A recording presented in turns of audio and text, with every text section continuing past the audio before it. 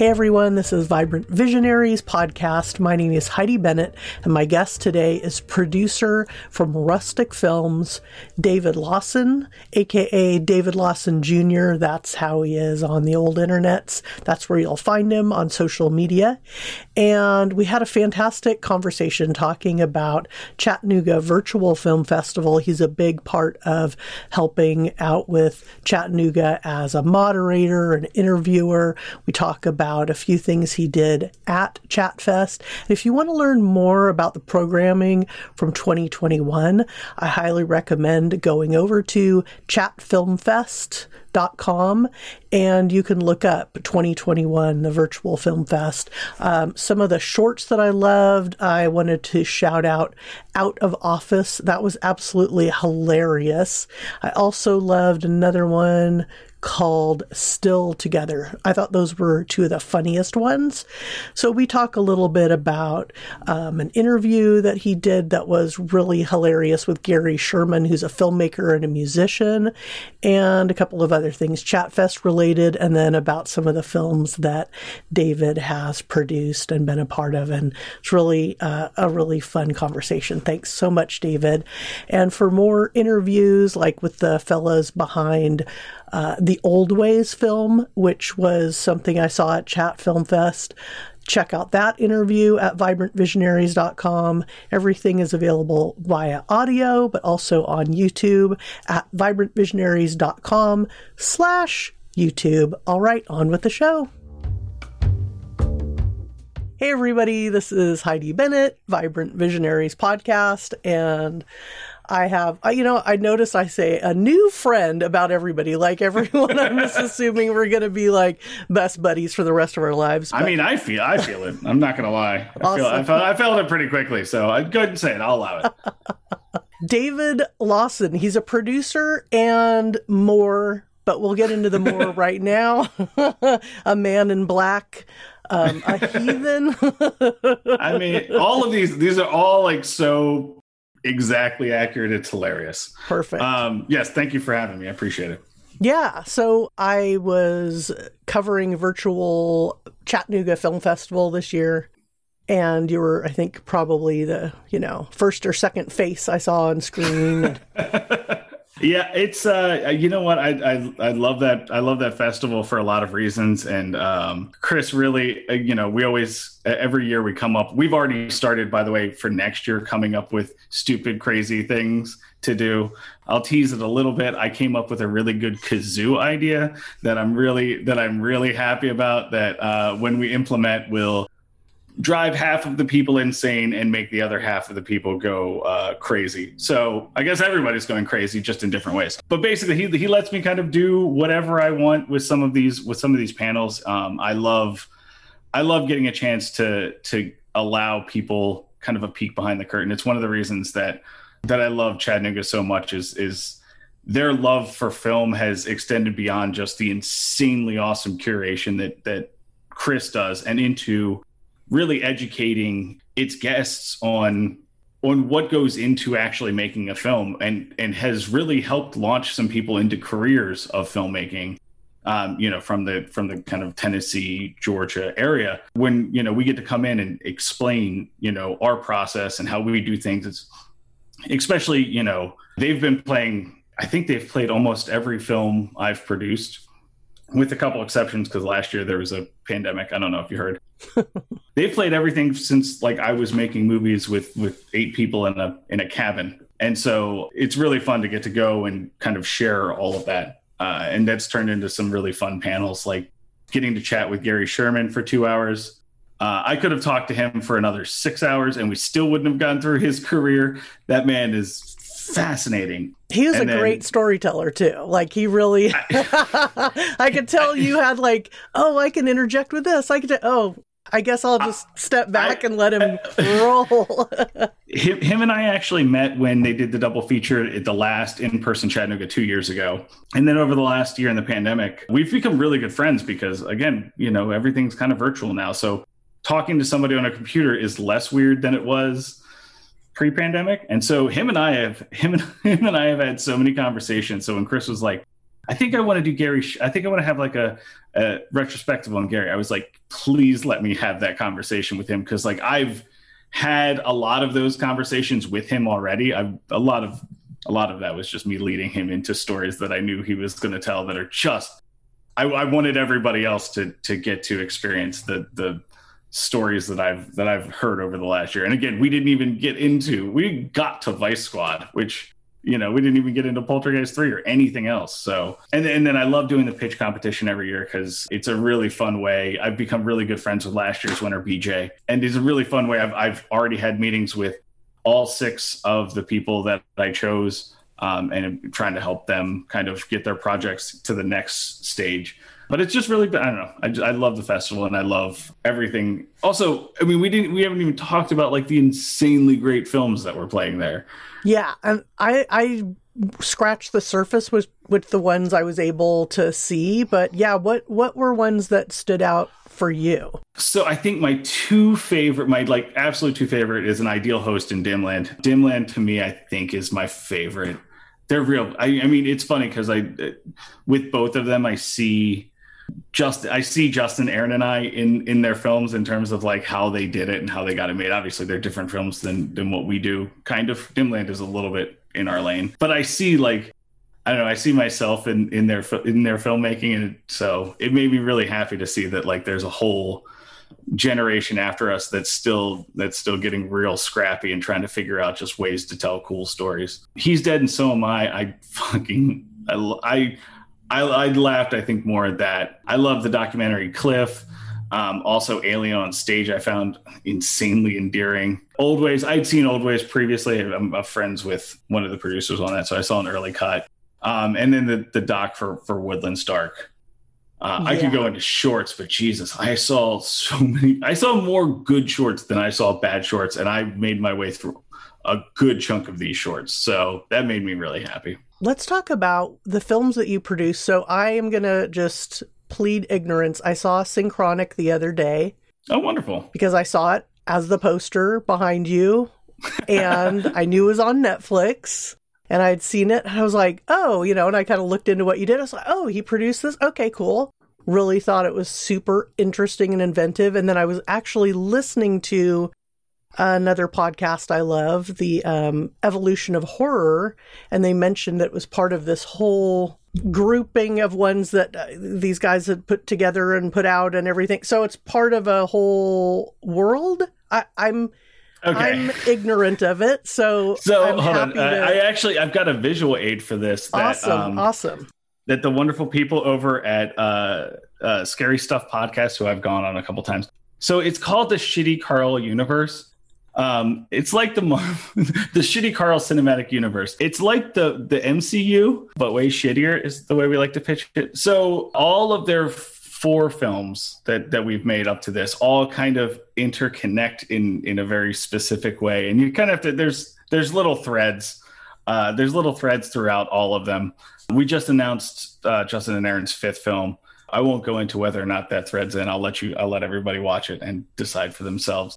But yeah, we got our start. The 3 of us own a company now called Rustic Films. We started a decade ago with a little film called Resolution that was like $25,000 and made it in a tiny little cabin in that Justin's dad owns in Southern California. Since then, we've gone on to, every film's been a little bit bigger. We made a film called Spring, which we shot in Italy. And then we made a film called The Endless, which very much ties into Resolution, until we got our first kind of quote unquote big break. And we're able to do a movie with, again, quote unquote real money, which was Synchronic, which is a little bit bigger, but still probably much smaller than everybody thinks. Yeah. And so 3 years now, almost 4 years ago, we decided to finally officially make a company. I think it was almost like when you're living with somebody for 5 or 6 years and you're like, I mean, I guess we should just get married, right? And so, which has been really cool because now we've been able to bring in other directors like Jeremy Gardner and Christian Stella. We did their film After Midnight, and then we did Amy Simons' film, which is right there, called She Dies Tomorrow, that Neon put out last year. So Yeah, it's been a really fun journey. It's still weird.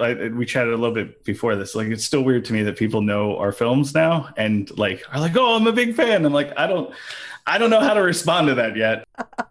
Because it's still like, I don't know, making movies with my friends. Yeah. Like, it's the same on your end. Right. It's like sometimes on my end, it's like Captain America, and who I call, because of another podcast, Jamie Dornan on a horse, because there's this awesome podcast called Radaptations, and that's what they called Jamie Dornan on a horse. So that's what I call him, but I'm here for it. Yeah. I might call him that next time I talk to him. I will say that the Captain America thing, I went and saw Endgame with my wife, and we were in the theaters, and it's like, you know, packed. It was opening weekend, and when right at the end when he calls Anthony up to him and gave him the shield, I like literally got out of my seat and said, I was like screaming yes, because we didn't know. Like, he couldn't tell us because of his NDAs. And so I found out that he was becoming the new Captain America while watching it, but we had already shot our movie. So I was very, very excited, and I'm sure no one in the theater knew why I was, or assumed some other reason I was really excited, but really it was because I was like, we have Captain America in our movie. And also both of them, you know, it's the first time that we've worked with like quote unquote movie stars. Again, I use that all those terms loosely because everybody we've worked with has been an absolute dream and fucking insanely talented. But the two of them could not have been nicer. And by their standards, we were a small shoot. They were dreams to work with, and just incredibly nice humans. I'd really like to know, and love to have listeners find out a bit more about what it is that a producer actually does. Because I think there's a cinematic version of what a producer is. You know, we've seen producers in films and television and everything, but like when it gets down to it, if you're talking about, oh, I work with these guys, we have a team, we decided, yeah, we're already in bed together, let's make it official. But what is it? I like that. I like that phrasing. What is it that you actually do? Oh man, that's the Office Space question, right? So it's such it's funny because a good friend of mine asked me to teach him how to become a producer over the pandemic, and I was like, this is great. I was like, here's what we're gonna do. We're gonna do a Zoom, and I'm gonna record it.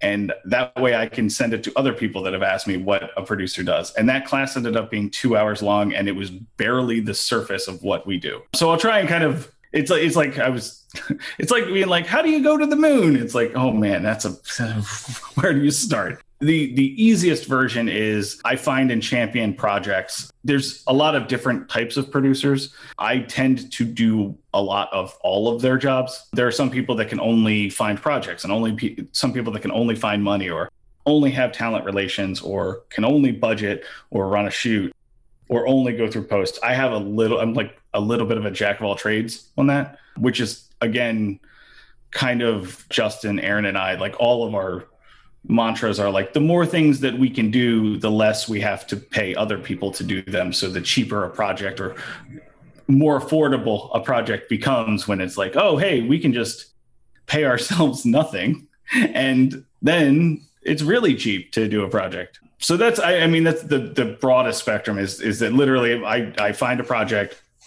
happened earlier last week. I fell in love with it.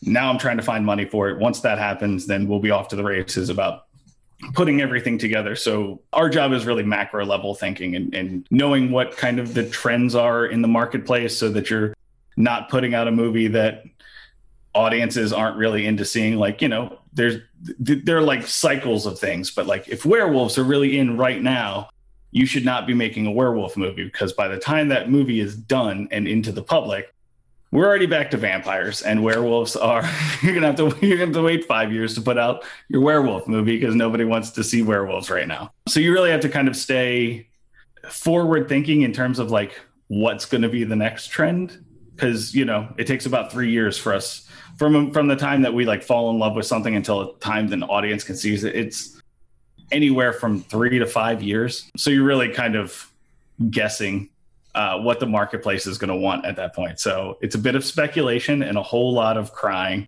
And I read a ton. There's like literally short story books all over my office right now. That's what I've fallen in love with since I have a 7-month-old, and I've fallen in love with short stories because they're short. I was like, I can read this in 20 minutes, and then if the baby starts crying, I can just go do that. And then I would imagine with a short story that if you fall in love with it and see potential for it being a film, that I remember I revisited When a Stranger... Oh, no. Is that what it's called? Oh, what's the one where she's a babysitter and the call's coming from inside the house? Do you know what I'm talking about? Scream. So that's because you're 40 and because I'm 54. So the original one, I did a podcast with somebody who's about your age, and I remember she said the same answer, but there's an earlier one from the 70s starring... When a Stranger Calls. When a Stranger Calls, yeah. Did you look it up? I did. Of course I looked it up. I'm just really good at Googling things because I'm 40. I grew up Googling things. So When a Stranger Calls is based on that short, spooky story about the call is coming from inside the house. And so I thought, I'm going to rewatch this. I haven't watched it since the 70s or the 80s, who knows what. And but I always like that story, and Carol Kane is in it, so she's great, of course. But really, in the film, the full-length feature film, that is the first... 20 minutes of it, and then the rest of it is just sort of a boring stalker film. Yeah, like this. I don't know if you've Stories of Your Life and Others. That's the story that Arrival is written from, and I literally bought that because Arrival is one of my favorite films of all time. I think it's like, as far as sci-fi goes, that hit all of the yeses for me. I was like, this is exactly what I wanted. Except I wanted more math. I wanted more like how they figured out the actual language that ended up just being a voiceover. I know that was 45 minutes of footage that we'll never see. That was like, here's all of the intricate, and they're like, how about we just do a Jeremy Renner voiceover? Totally. I just watched, yesterday I just put on American Hustle again, and it's like, brings the two of them back together, but in very different roles. Yes, very, very different roles. But yeah, no, I love, also I just love the shorts, like, short form I enjoy watching shorts. Like I said, I watched a ton of them. I'm of the ADD generation. So it's like, for me, it's like 6 minutes. It's like, yeah. Also from a producer standpoint, for me, it's like, if you can tell a really compelling, interesting story in 6 minutes, then I want to see what else you can do. And like, that's, for me, it's like, it's always a little bit of talent scouting, of just seeing really talented up-and-comers, because it's obviously easier and cheaper to make a short film than it is a feature. So I always take time to check out, like, even on actual film festivals, I go to short blocks because I'm always fascinated by what people can come up with. Getting back to what you do for a living and what it entails, what do you think are some of your favorite things about being a producer?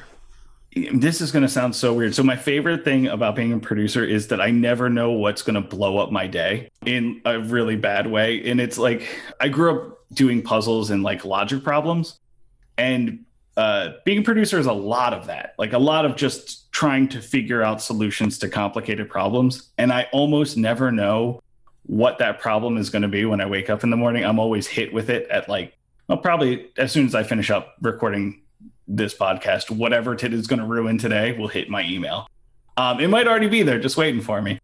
And I really enjoy that aspect of like, no day is ever the same. I'm constantly, reading new projects, talking to new people, trying to figure out different solutions to things. So for me, it's like constantly the job is always evolving, and it's always challenging my brain to kind of come up with fun, creative solutions. And, when you don't have all the money in the world and you're trying to come up with fun, cost-effective solutions, I don't know. There's something I find challenging about that makes me feel satisfied at the end of the day. Awesome. Well, I think that's a wonderful way to finish off the episode. Yeah, that's totally who I have on the podcast. People who just, we get bored. We just want to we don't want to get bored. We always want to be doing something different and interesting. Yeah, I think that's it's the cool thing. It's the reason I love movies in general, is just because there's always a world to explore. And it's like, our world is, well, it's kind of shitty sometimes. And it's like, let's just go live somewhere else for like 2 hours and just hope that maybe, you know, when we come back, somebody solved at least one of these problems. Yeah, totally. They haven't. Spoiler alert. They're still there. But for 2 hours, those problems don't exist. And we get to play in somebody else's sandbox. So, before we wrap up, is there any particular project you want to point people to, or, you know, your social handles, anything like that? Almost everything. It's at David Lawson Jr., DavidLawsonJr. As far as upcoming projects, we just announced that we sold our new film, Something in the Dirt. No release plan for that yet, as we're still kind of going through post on that. So keep your eye out for that. Otherwise, you know, Synchronic is still free on Netflix. I think She Dies Tomorrow is on Hulu. After Midnight's on Shudder. I want to say almost everything else is on Amazon Prime that we've produced. So there's like a whole bunch of, if you have the subscriptions, relatively cost-effective ways to check out our stuff. And again, thank you for taking time and chatting, and thank you for all that you did during Chattanooga. I'm glad you enjoyed it, and I hope that when it goes in person, we get to see some of these faces that we've met, you know, over the last 2 years doing it virtually. I look forward to sitting in the lobby of the cinema and getting to have these conversations in person. Yeah, absolutely. Yeah, it was really fun to talk with you and fun to go along for the ride on the virtual fest. And see you in person. Hopefully, let's see. Are they doing it next 20? It'll be in person next year. Yeah. Awesome. Cool. Yeah. All right. Thanks, David. Thank you, Heidi. Thanks for listening to Vibrant Visionaries. This is Heidi Bennett, and this is my beloved podcast. I produce it, I host it, I book it, and have fantastic editing done by David Smith. Thank you so much, David. Find everything at vibrantvisionaries.com, including a link to our new YouTube channel, Vibrant Visionaries Network. There's even a link to our Patreon where you can join the Vibrant Visionaries community and support the podcast. You can also find me at HeidiBennett.com. Thanks for listening, and ciao for now!